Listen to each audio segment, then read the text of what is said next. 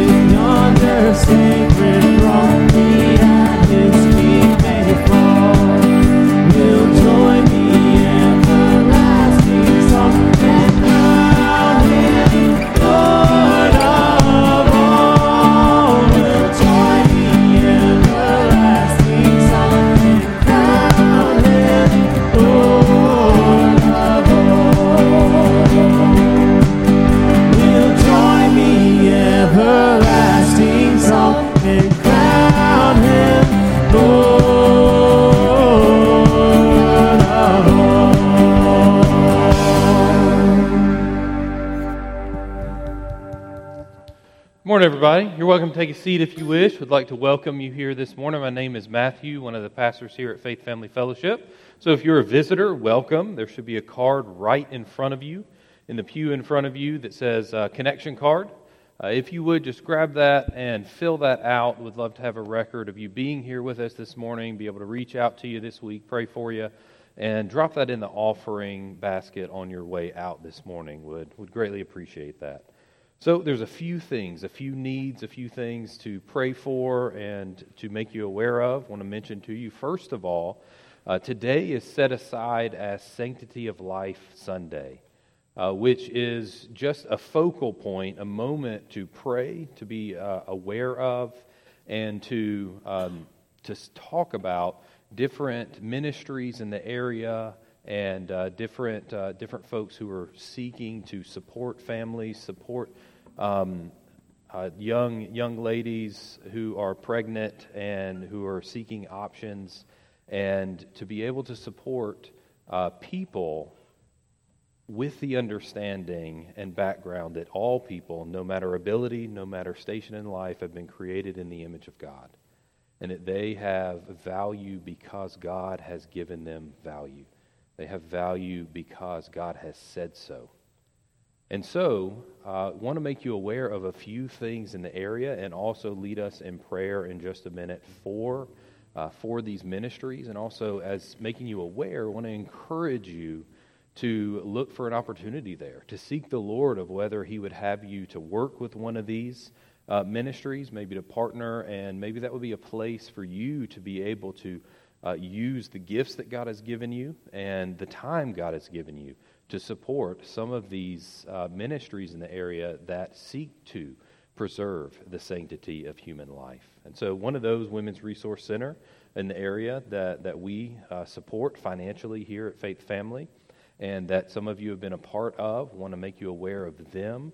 Also make you aware of foster and adoptive care, that we here have several families who are involved in either fostering or having adopted, and want to encourage you to, one, pray for them, and also that as we you can support with the clothes closet that we have on campus to support adoptive and foster families, or Alabama Baptist Children's Home is a ministry just across the bay that is residential, but also supporting foster families and the families who have their children in foster care. And so different things, different ministries that you, one, can be involved in, but also pray for.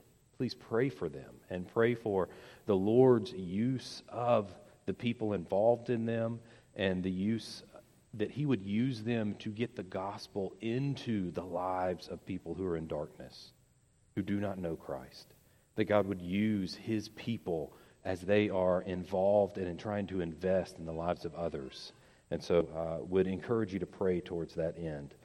This evening, we will not have our typical Sunday night fellowship. Will not occur this evening, but we'll be trying to be back this Wednesday night. So the plan right now is that we will join together this coming Wednesday night for discipleship in students and children and adults on campus. And so the plan is to resume that, and then next Sunday to be back full swing. Sunday morning Sunday school, big group corporate worship in here, and then evening time together in here also to celebrate and to worship the Lord together with song through song and testimony. So 5th Sunday in January, that's the plan for next Sunday night.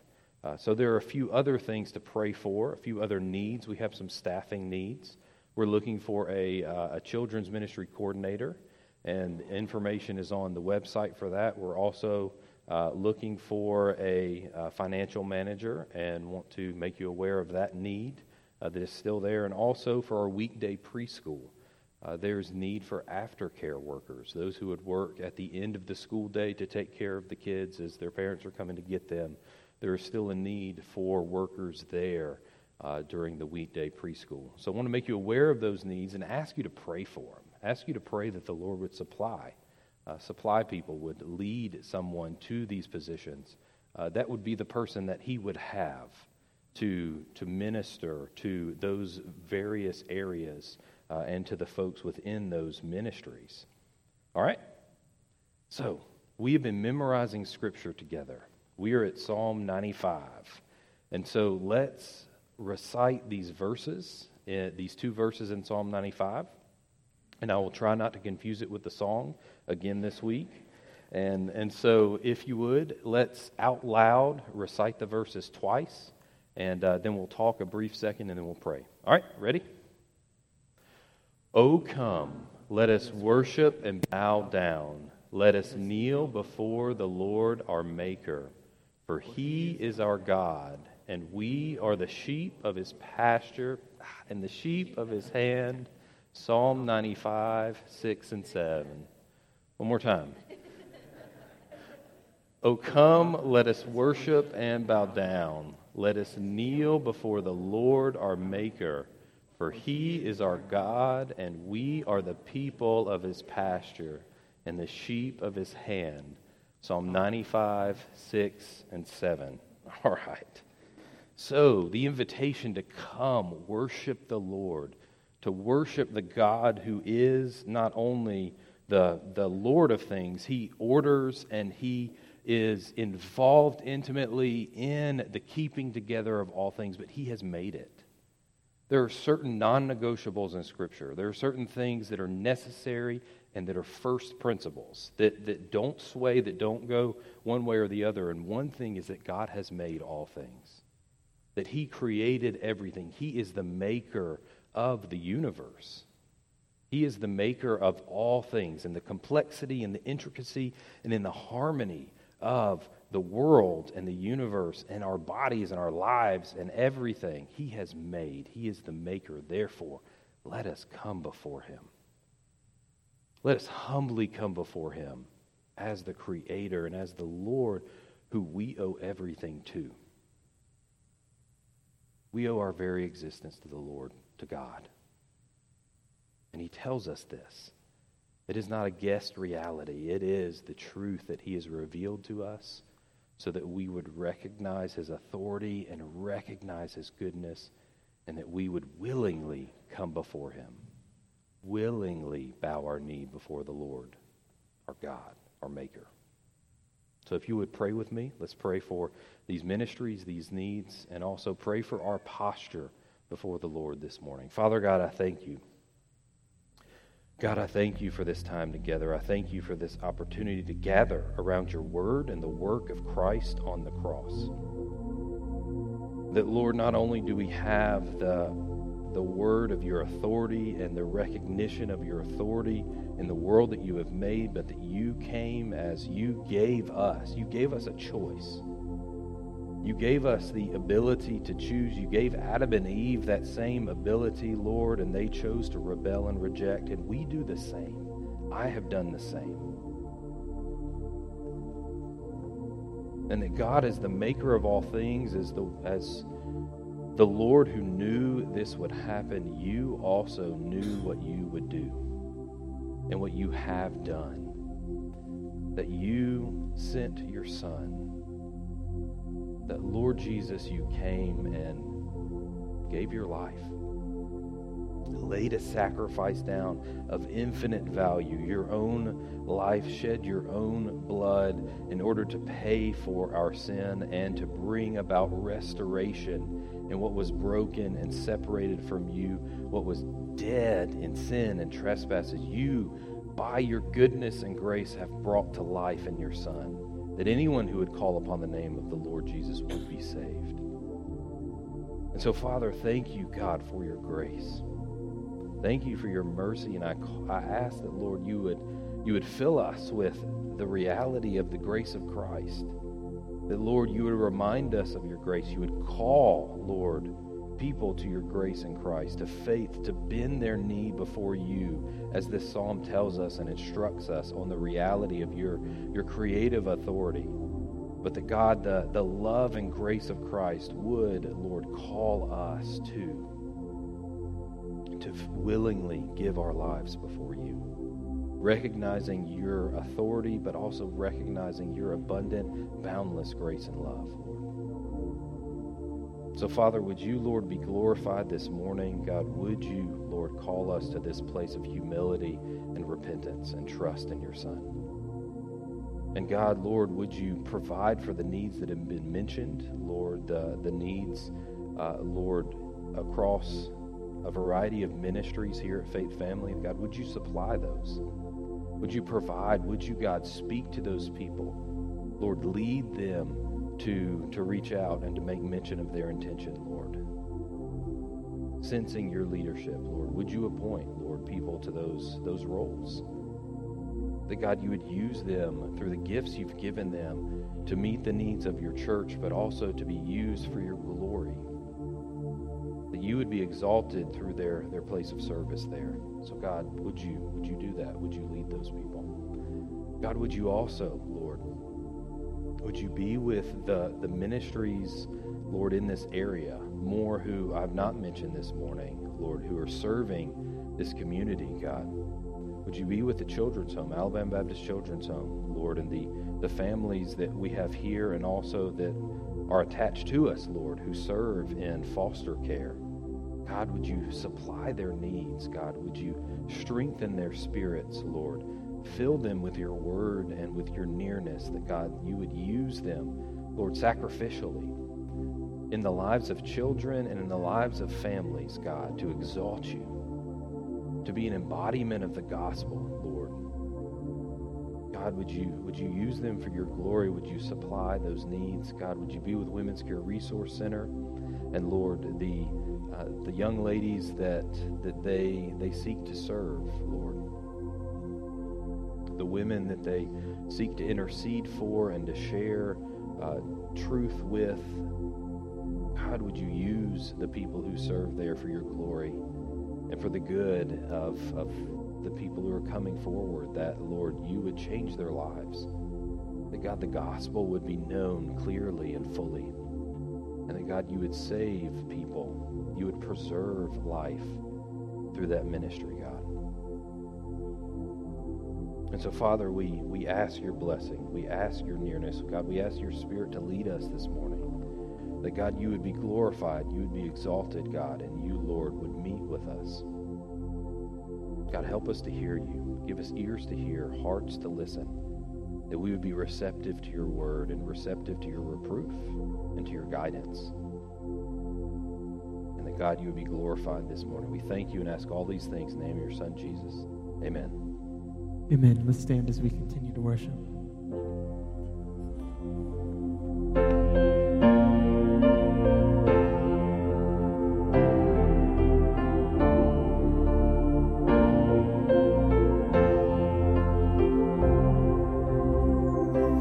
Bless the Lord, oh my soul, oh my soul, worship his holy name, sing like never before, oh my soul, I'll worship your holy name.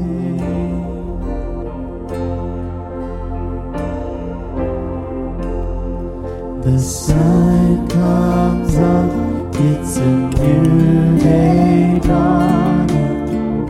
It's time to sing your song again. Whatever may pass and whatever lies before me, let me be singing when the evening comes. Bless the Lord, oh my soul, oh my soul, worship his holy name. Sing like never before, oh my soul, I'll worship your holy name.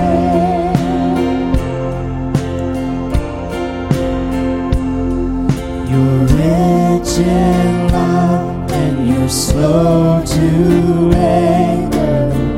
Your name is great and your heart is high. For all your goodness I will keep on singing.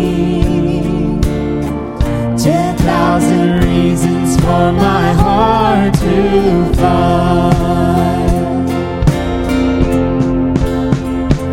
Bless the Lord, oh my soul, oh my soul, worship his holy name.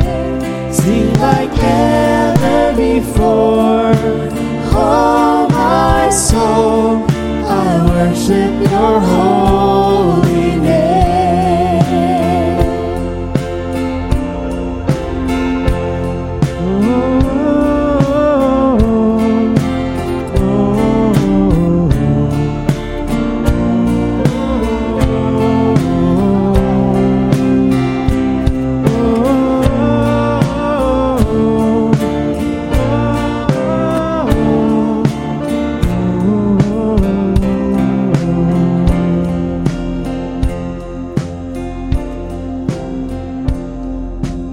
On that day when my strength is failing, you draws near and my time has come.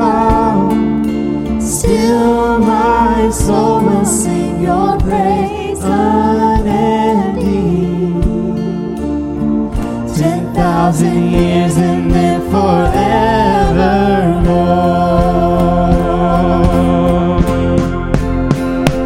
Bless the Lord, oh my soul, oh my soul, worship His holy name. Sing like never before, oh my soul, I'll worship your holy name. Bless the Lord, oh my soul, oh my soul, worship His holy name. Sing like never before, oh my soul, I'll worship your holy name. Yes, I will worship your holy name. Lord, I'll worship your holy name.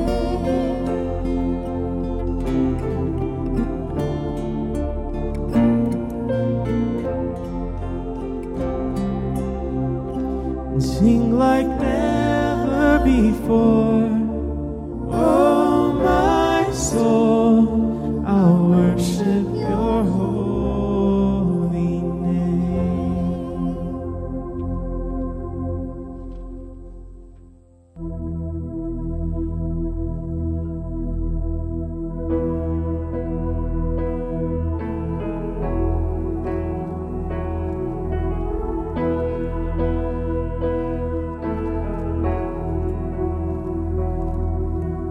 Amazing grace, how sweet the sound that saved a wretch like me. I once was lost, but now I'm found. Was blind, but now I see. 'Twas grace that taught my heart to fear, and grace my fears relieved. How precious did that grace appear the hour I first believed. My chains are gone, I've been set free. My God, my Savior has ransomed me. And like a flood, His mercy reigns. Amazing love, amazing grace.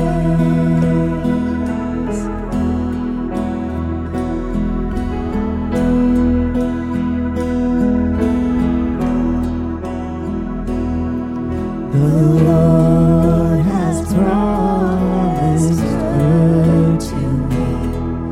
His word, my hope, secures. He will my shield and portion be, as long as life endures. My chains are gone, I've been set free. My God, my Savior has ransomed me. And like a flood, His mercy reigns. Amazing love, amazing grace. My chains are gone, I've been set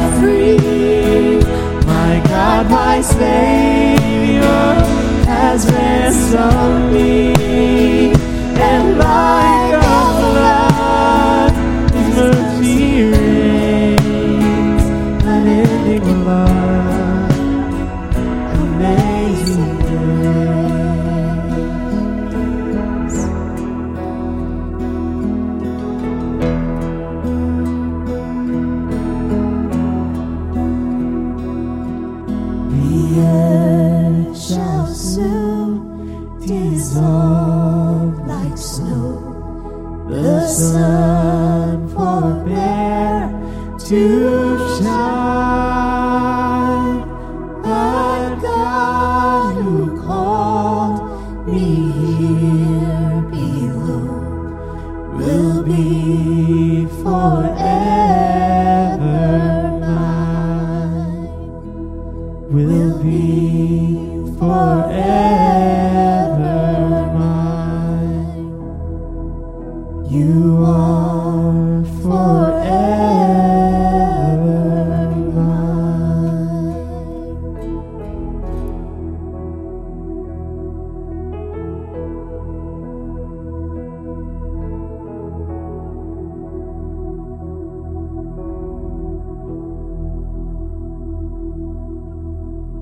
Father, you are forever ours. God, thank you. Thank you for the gift of your Son. God, for choosing us, for picking us, for taking us and calling us your children when we are so undeserving of it. God, we are so broken, so sinful. And yet you choose to forgive. God, you show us mercy and grace. Lord, thank you. God, I pray for Pastor Joel as he comes to lead this. God, to bring the message that you will give us ears to hear and hearts to understand. God, that we will leave this building better equipped to serve you and to love you. Better equipped to tell others of your amazing grace. Lord, we love you and we praise you. It's in your name we pray. Amen.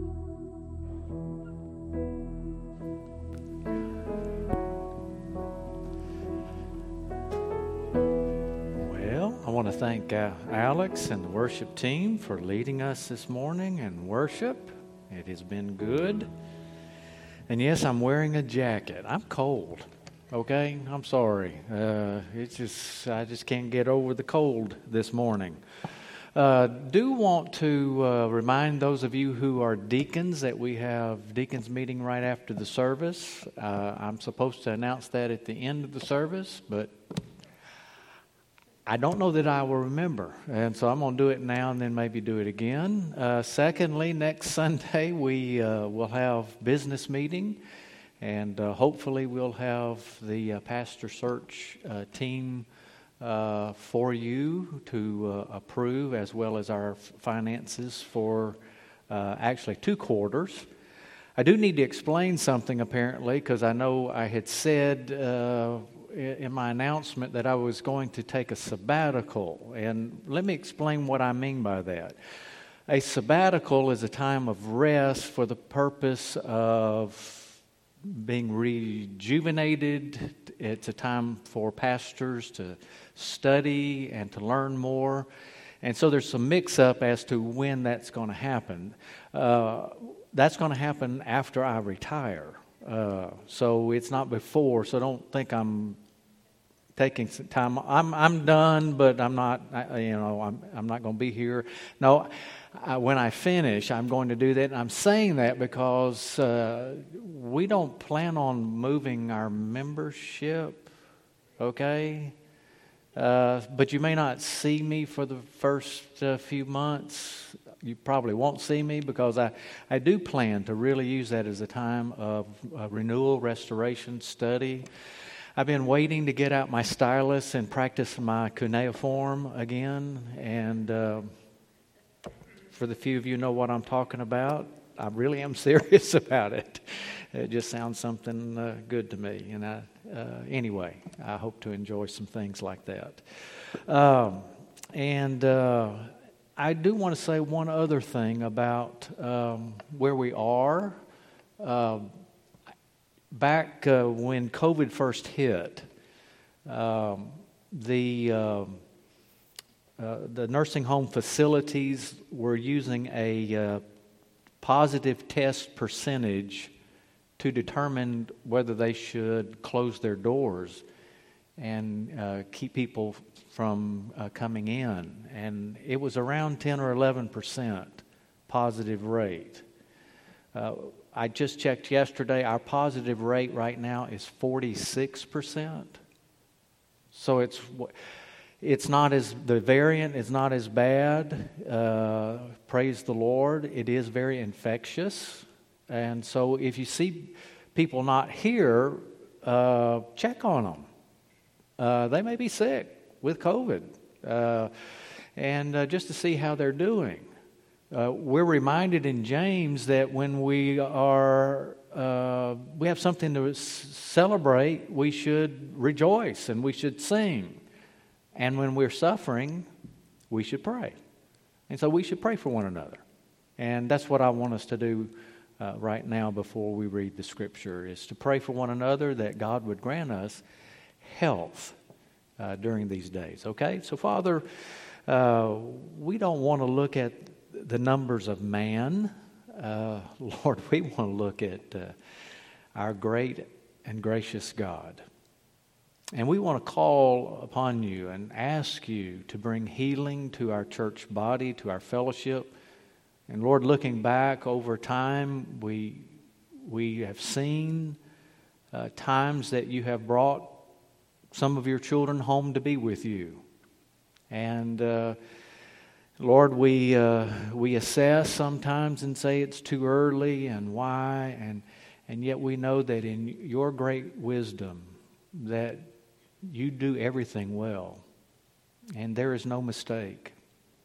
And so it is with our church body right now. Those who are sick, we pray for their healing, and know that we have others that are having other physical problems, Lord, from kidney stones to knee issues to other things that our people are going through. And we would ask you, the God who is our healer, to show yourself strong and faithful in our behalf and to bring healing to your people.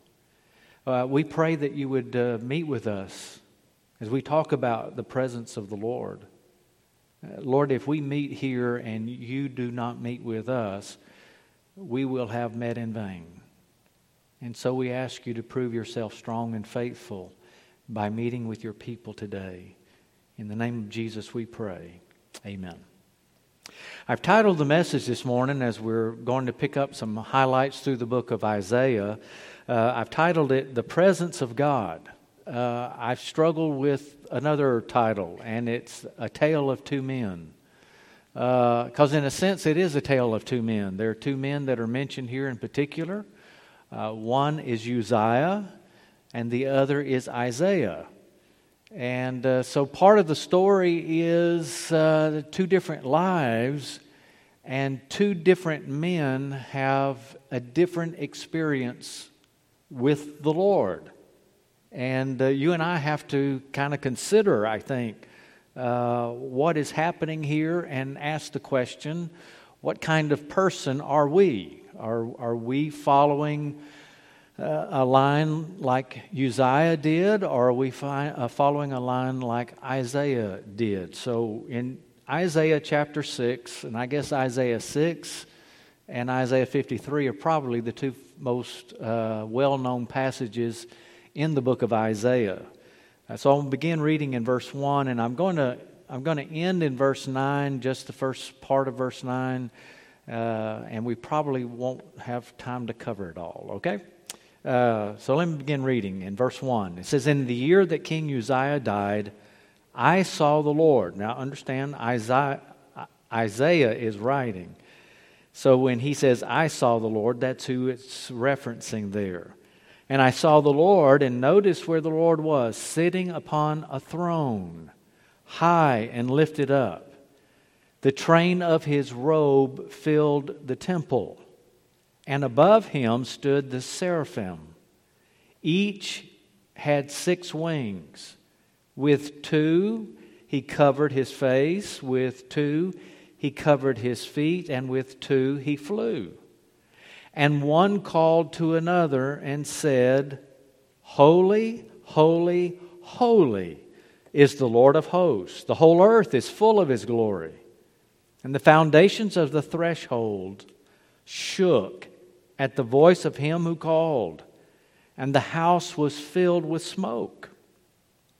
And I said, Woe is me, for I am lost. For I am a man of unclean lips, and I dwell in the midst of a people of unclean lips. For my eyes have seen the King, the Lord of hosts. And then one of the seraphim flew to me, and having in his hand a burning coal, and notice where he gets it from. He had taken it with tongs from the altar, and he touched my mouth, and he said, Behold, this has touched your lips. Your guilt is taken away, and your sin is atoned for. And I heard the voice of the Lord saying, Whom shall I send, and who shall go for us? And then I said, Here am I, send me. And he said, Go. Go. There's much more to the story that is here, but I want you to think in terms of who we're talking about here. As I said, we've got Uzziah, who is king. He's been king for 52 years. Can you imagine having a president for 52 years? Having the same Congress for 52 years? And so for 52 years, he had reigned. He started reigning when he was 16. They say he was a co-reigner with his dad, but his dad had lost his ability to lead. And so Uzziah came alongside his dad, and he led in Judah. Now, you and I have to distinguish between the southern part of the people of God, being Judah, and the northern part of the people of God, being Israel. There are 12 tribes, 10 of them were called Israel, and 2 of them, Judah and Benjamin, were called Judah. And the northern 10 tribes, every single king that ruled in the northern kingdom was wicked, was evil, did evil in the sight of the Lord. And the majority of the kings in the southern kingdom, which would be Judah, at some point were living godly lives. And so it was for Uzziah. In 2 Chronicles 26:5, it kind of sets the tone of who Uzziah was. It says he set himself to seek God in the days of Zechariah, who instructed him in the fear of God. So Uzziah is taught to do what? To fear the Lord. He has a good upbringing. He's taught the Word of God. He knows the right thing to do, and it says he does fear the Lord, but it puts a qualifier there. As long as he sought the Lord, God made him to prosper. And so just saying that implies what?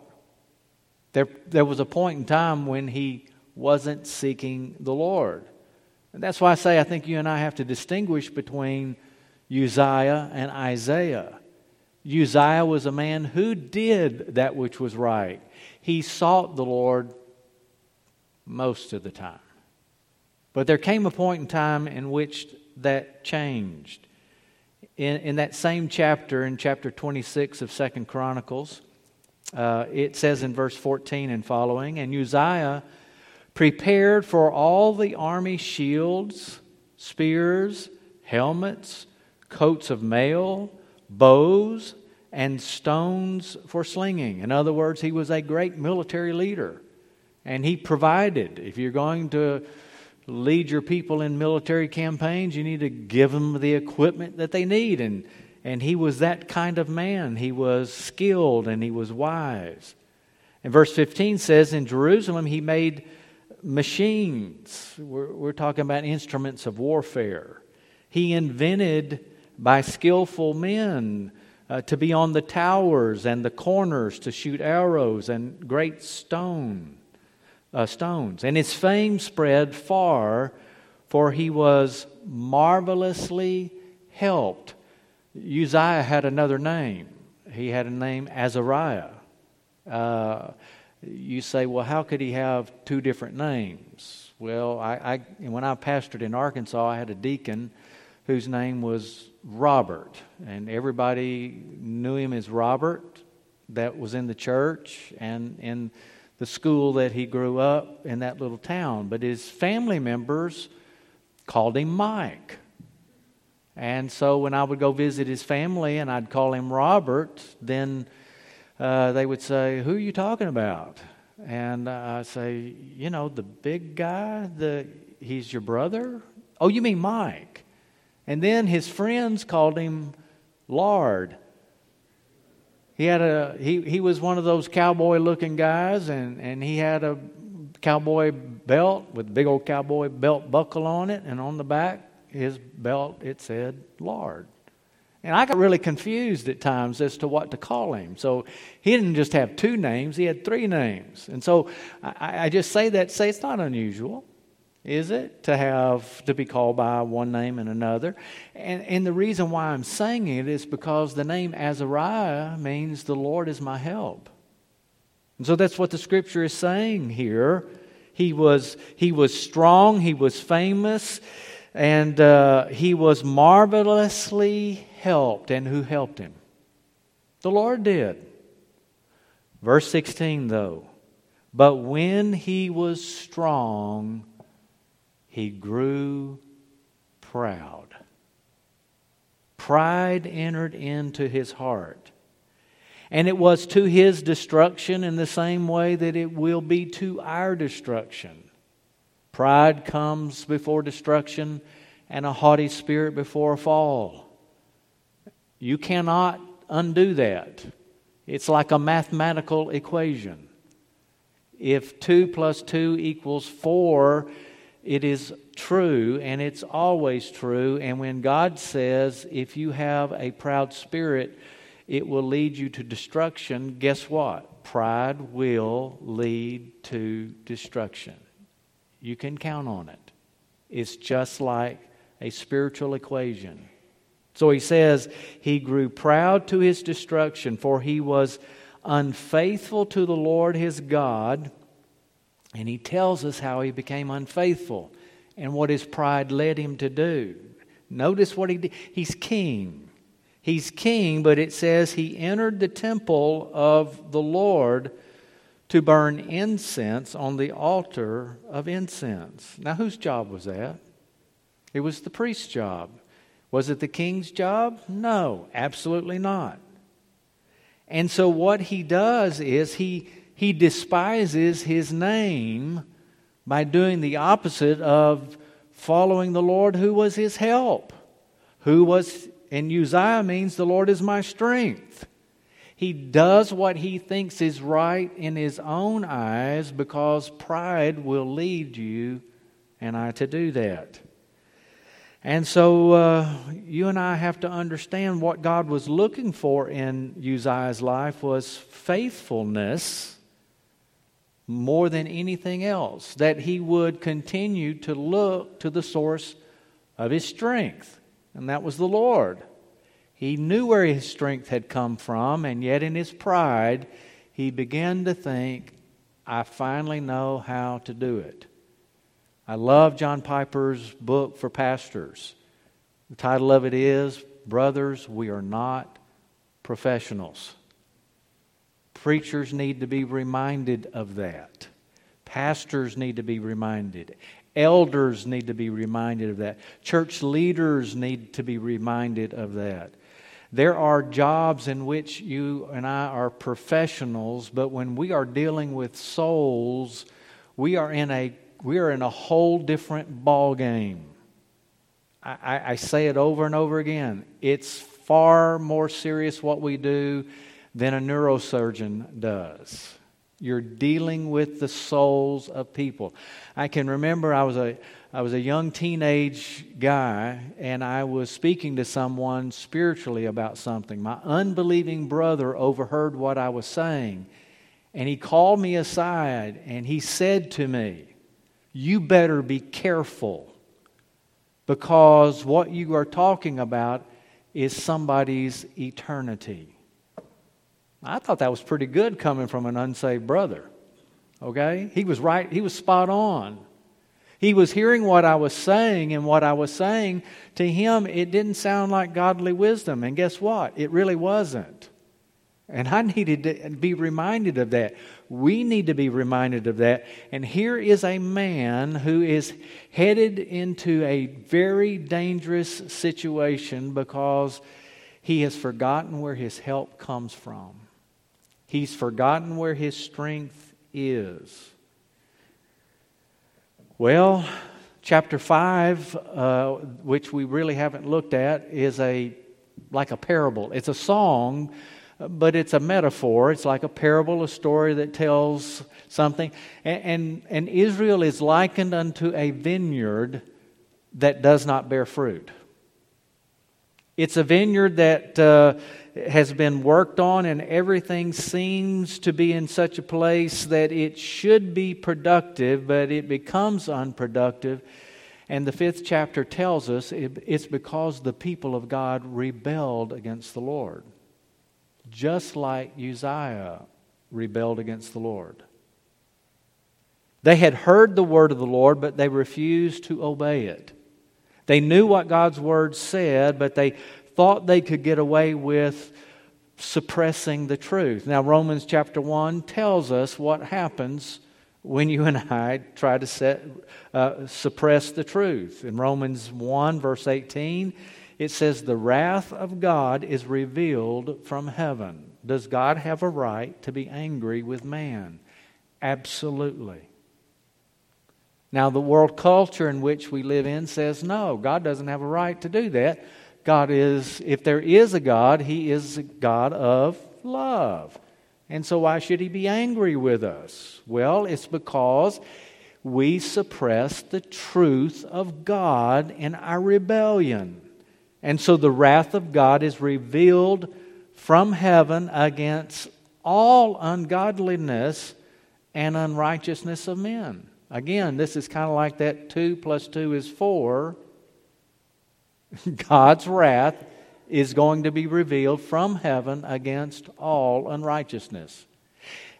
Psalm 37, David is arguing, and he's saying, it looks like all the ungodly are getting away with living ungodly. But the second half of Psalm 37 reminds us they don't get away with it. We don't get away with it. I don't get away with it. You don't get away with it. God is a God of holiness, and He pours out His anger on sin. And He tells us in verse 19 of Romans 1, what they've known about God is plain to them. Now people say, I don't know who God is. No, time out. The God who is our Creator and Maker says, I put the instruction manual in you. Okay? There's some medicine that I have to take for migraines. And somebody asked me, the other day, says, what does it do? And I said, I don't know. I have no idea what it does. The doctor said, take it. And so I thought, I ought to see if there's some instructions that go with it, besides just what's written on the little thing. And I went and got the little box, and I unfolded a set of instructions about it where it tells you what it does to your body, how it interacts with other things, kind of like the commercials. But it was all in there. And I could say, I'm using it wrongly. I don't believe that it works. I think it should work this way, and yet I had the instruction manual. In our unbelief, in our rebellion and disobedience against the Lord, we can say, Lord, you didn't tell me. I don't know about you. And yet, what does God's Word say?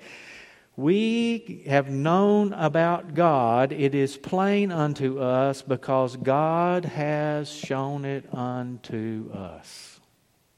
So that we are, the Scripture here tells us, without excuse.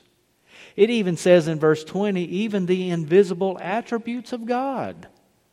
The things about God, His characteristics that you and I can't see. The fact that He is eternal. The fact that that He is both just and loving. Those are characteristics that we can't necessarily see, and yet what does God's Word say? It says they are clearly revealed. His divine nature is clearly perceived, and He tells us how long we've known about it. Ever since creation. Now, I think you and I need to believe what the Bible says. Because, again, I don't remember who said it. To catechize is to teach. Churches catechize. They have teaching tools where they teach people truths about the Bible. But guess what?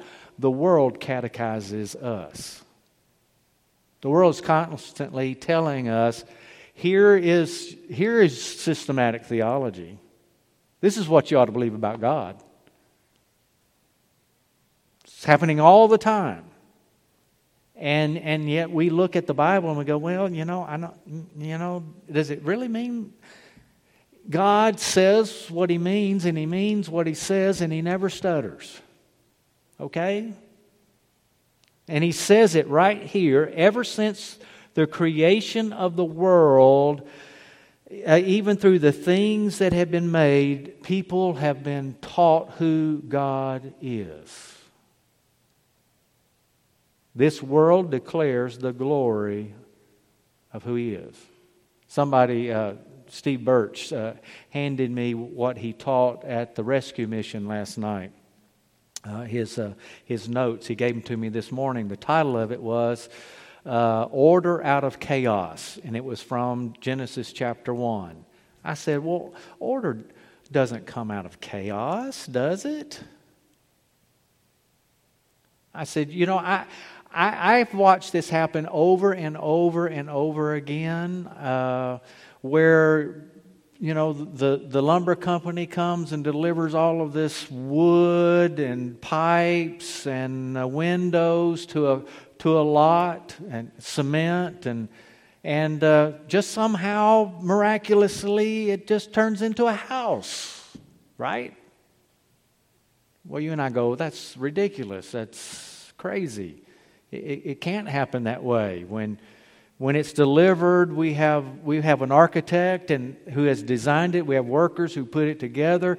And the Father is our architect. The Holy Spirit is the power behind putting this world together. And when you and I begin to look at it, we have to remember God made us and He created us. And claiming to be wise, verse 22 says, they showed themselves to be fools. They showed themselves to be fools. And it says in verse 25, they exchanged the truth about God for a lie, and they worshiped and served the creature rather than the Creator. Now, I said a moment ago, I'm not going to get through the sermon, so don't start sweating yet, okay? I think we've got to get this point down. I think we've got to get this message to see that Uzziah, in his pride and in his arrogance, was excluded from worshiping God. Because what did God do to Uzziah? When Uzziah came in and behaved like a priest and did what God had forbidden him to do, God gave him leprosy. And the Scripture says there were 80 priests who stood in his way. I think to myself as I'm thinking over these verses, why did it take 80 priests? Because he was king. He was the head of the military. He was in charge. He was taking over, and he could do whatever he wanted to do. He was Uzziah. He had been in control for 52 years. What right do you have to tell me I cannot do that? And the priests were saying, our right is God says you can't do it. And God is saying to us and to the world, you do it my way. When Jesus said there is one way, He is the only way. There is only one way to heaven. It is through Jesus Christ. It does not matter what PhD comes along and says something contrary. Jesus Christ is the Creator. He is our high priest. And He says there is one way. And so the chapter begins and it says Uzziah did what? Died. Uzziah died. I think you and I need to let that sink in a little bit. Uzziah died not as he began. He began by doing the right things and following God and trusting in the Lord, knowing the Lord was his help, knowing the Lord was his strength, and obeying God. And then he died being forbidden from coming to the temple. The very temple that he sought to give a sacrifice unto the Lord, because of his leprosy, he was forbidden to enter it. Not only was he forbidden from entering into the temple, he was separated from the rest of humanity. It says he lived in his own house by himself. And he died a lonely man. The very thing that he longed for was the presence of God at one time. And now the presence of the Lord has departed from Uzziah. Well, what does the world need now? 52 years have gone by. We had a good man, became bad, he's dead. What do we need? We need an Isaiah. We need a man who seeks the presence of the Lord. A man who puts himself in that position. Was Isaiah a perfect man? Absolutely not. Was he flawed? Absolutely so. But he put himself in the position to put himself under the Word of God, to hear what God's Word said, to be in the place that when God came to reveal Himself to someone, where was Isaiah? He was right there. He was right there to encounter the Lord. And we need today men and women and boys and girls and teenagers who have encountered the presence of the Lord. And the question is, are we putting ourselves in such a position? It was 1974 when I heard Leonard Ravenhill preach a sermon on this chapter, and he gave this outline, and it's amazing. I can't remember what I had for breakfast, but I do remember his outline from 1974, and it was very simple. And it was that Isaiah had an upward vision, he had an inward vision, and he had an outward vision. He had an upward vision in that he saw the Lord. And the very thing that happened to Uzziah, he comes into the temple of the God and he's refused presence in the temple of God. And when Isaiah puts himself in a position to look unto the Lord, where does he see God? In His holy temple. He sees Him in His holy temple. Now, I want to say this, and I believe it to be true. I would like to say I know it to be true, but I believe it to be true. And that is, God revealing Himself to people is in the sovereign choice of God. I say I believe it to be true because that's what I see when I look through the Scriptures. Peter's minding his own business. He's fishing. Who reveals Himself to him? Jesus does. At whose bidding? Not Peter's. The Lord Jesus comes to him. Everywhere I look in Scripture, you see Moses. And Moses is... How many times has Moses been out in that desert? That's where he was living. He was tending sheep. And he'd been out... How many bushes had he gone by? He may have gone by that bush 100 times. But on that particular day, God chooses to reveal Himself to Moses. And so I want to ask you to reflect on that contrast between Uzziah and Isaiah and ask the Lord, have I placed myself today in a position that if God would sovereignly say, I want to reveal myself to you, that you would be right there. You would be looking upward unto the Lord.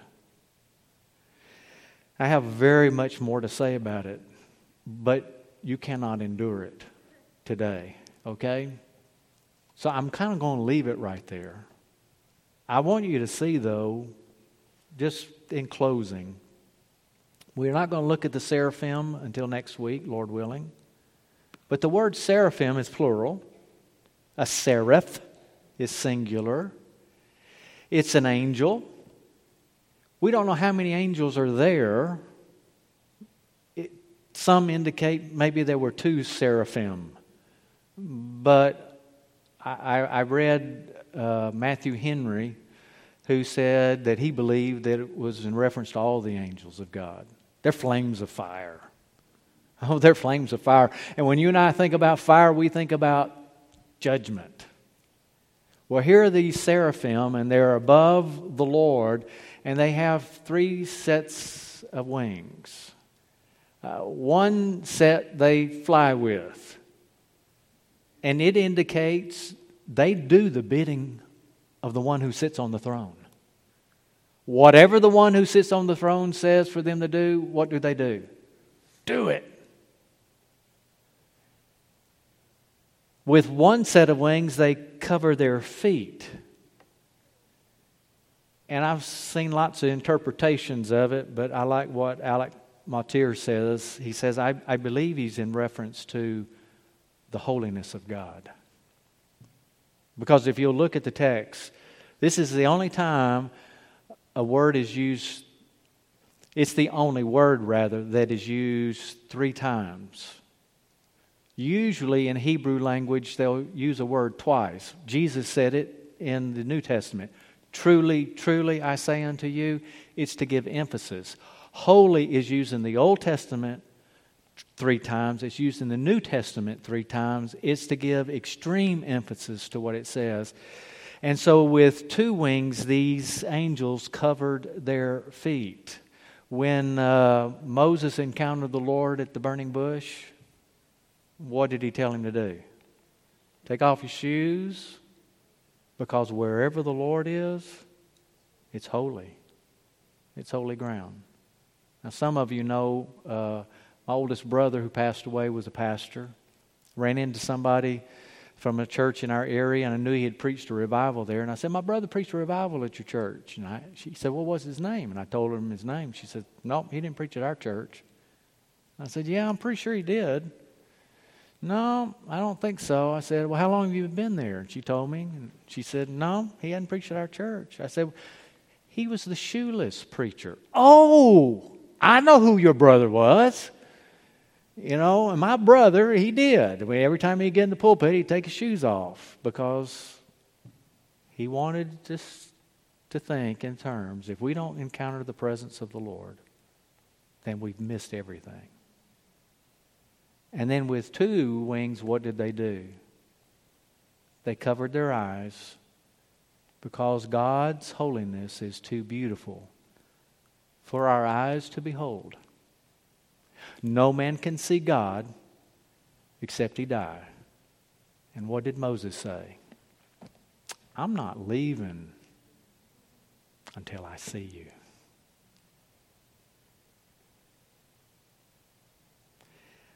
And Father, I pray that we would have such a renewed desire from what your word has to say, to have a genuine, fresh encounter from the sovereign God, the one who takes sinful people like Isaiah, who said, I'm undone.